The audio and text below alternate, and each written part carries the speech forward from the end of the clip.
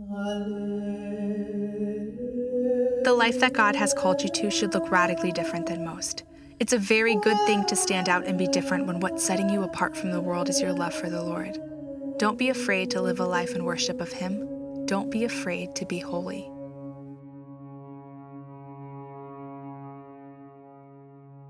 Hey everybody, and welcome to the Inadequate Catholic Podcast. My name is Olivia, and I'm so happy that you're here. Thank you for hanging out with me. So I, like most of the world, have had a really hard last few years. There's been lots of challenges, stress, change, hardship, and I have found myself in situations and wrestling with life events that I would have never imagined for myself. But isn't that always how it goes? We create picture-perfect lives for ourselves, and we have this idea of what the future is going to look like, and then we wake up one day and we're like, how the heck did I get here, and what did I do to create this? And in these times, I have the hardest time connecting with God. And if I'm totally honest, I'm in one of those situations right now. When I was in high school, I had a friend, and she was the eldest of 5 kids, and they had moved to North Carolina from the Midwest, and they went to our church, and every Tuesday and Thursday or so, my sister and I would go to their house, and we would swim and play cards and just had a blast with their family. And I remember looking to her and being like, she is the picture-perfect big sister. She is beautiful and kind and loving and gracious, and she's very strong and steadfast in her faith, but she has a ton of fun when you're with her. And she was just everything I wanted to be as a big sister. And while I was the middle kid, I'm the oldest sister of our family. And I remember just looking at her and being like, I want to be just like her. And I still look at her and I'm like, I just want to be like her. She's so cool. So shout out to Catherine. But she was so strong in her faith that one day I looked at her and I said, Catherine, how is your faith so strong, so consistently? And she got kind of quiet and she goes, you know what? I don't actually see it that way. I don't think my faith is very strong most of the time. But I have found that my relationship with God is not consistent. It's a blend. And I was like, what are you talking about? And she goes, it's a consolation and desolation relationship. And I, in my 15-year-old wisdom, was like, what? No. How are you in a desolate relationship with God? And she goes, okay, let me explain it to you. So you know those times when you have friends and it seems like you and your friend are in perfect sync? And I was like, yeah. I mean, I was in high school, right? So yes.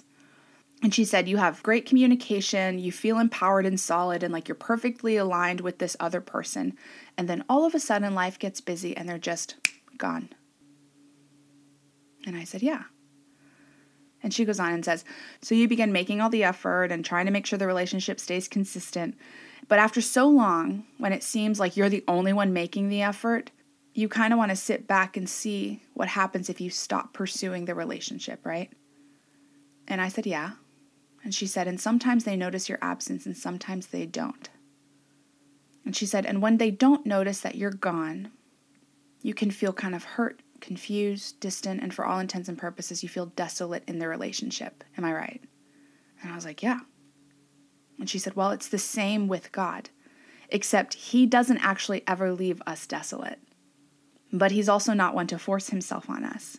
He's not one to overwhelm us, because our human hearts can't handle that much intense love from Him for an extended period of time, as much as we say we desire it. So He hides from us. And He allows there to be space in the relationship, and He, in His graciousness, kind of allows us to lead the kind of relationship we want to have with Him. And essentially, we get to pick the intimacy level.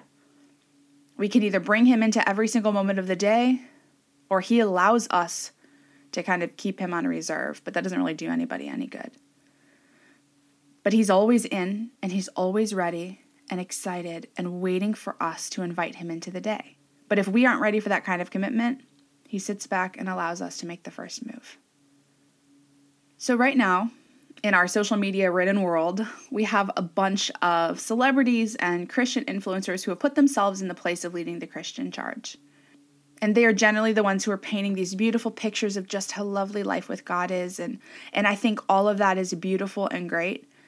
But I think by the same token, it's also equally important to talk about the valleys that we encounter on our journey with God. Because being a Christian is not easy, and it's getting harder and harder to show up in the world as a Christian in our modern world.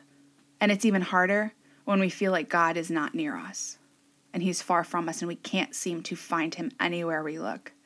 And we don't know how to get back on track. So in my day job, I work with a lot of veterans.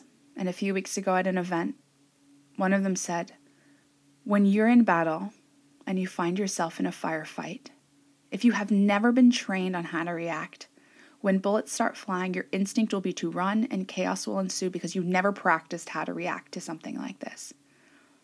But if you have been in preparation for a moment like this, in a chaotic situation, you will always resort to your lowest level of training.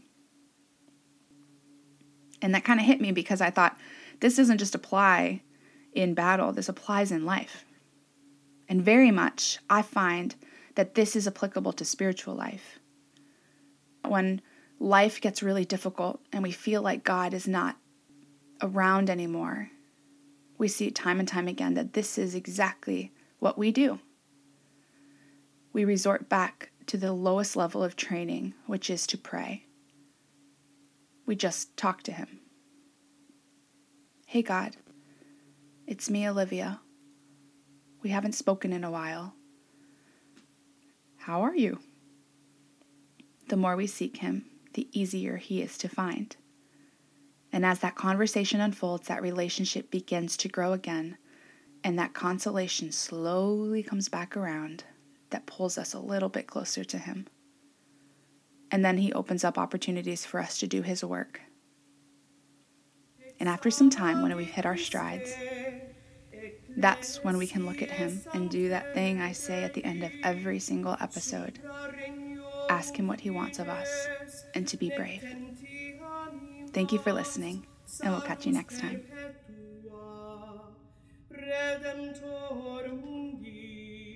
Exaudi Christe, Ecclesiae Sanctae Dei, supra regnorum fines, nectenti animas, salus perpetua. I'm Olivia Palmer, and you've been listening to the Inadequate Catholic Podcast. You can follow me on Instagram, Twitter, and Facebook. If you haven't already, please go to Apple Podcasts and subscribe, rate, and review this podcast. Join me next time for another Inadequate Conversation, and thanks for listening. Deo gratias.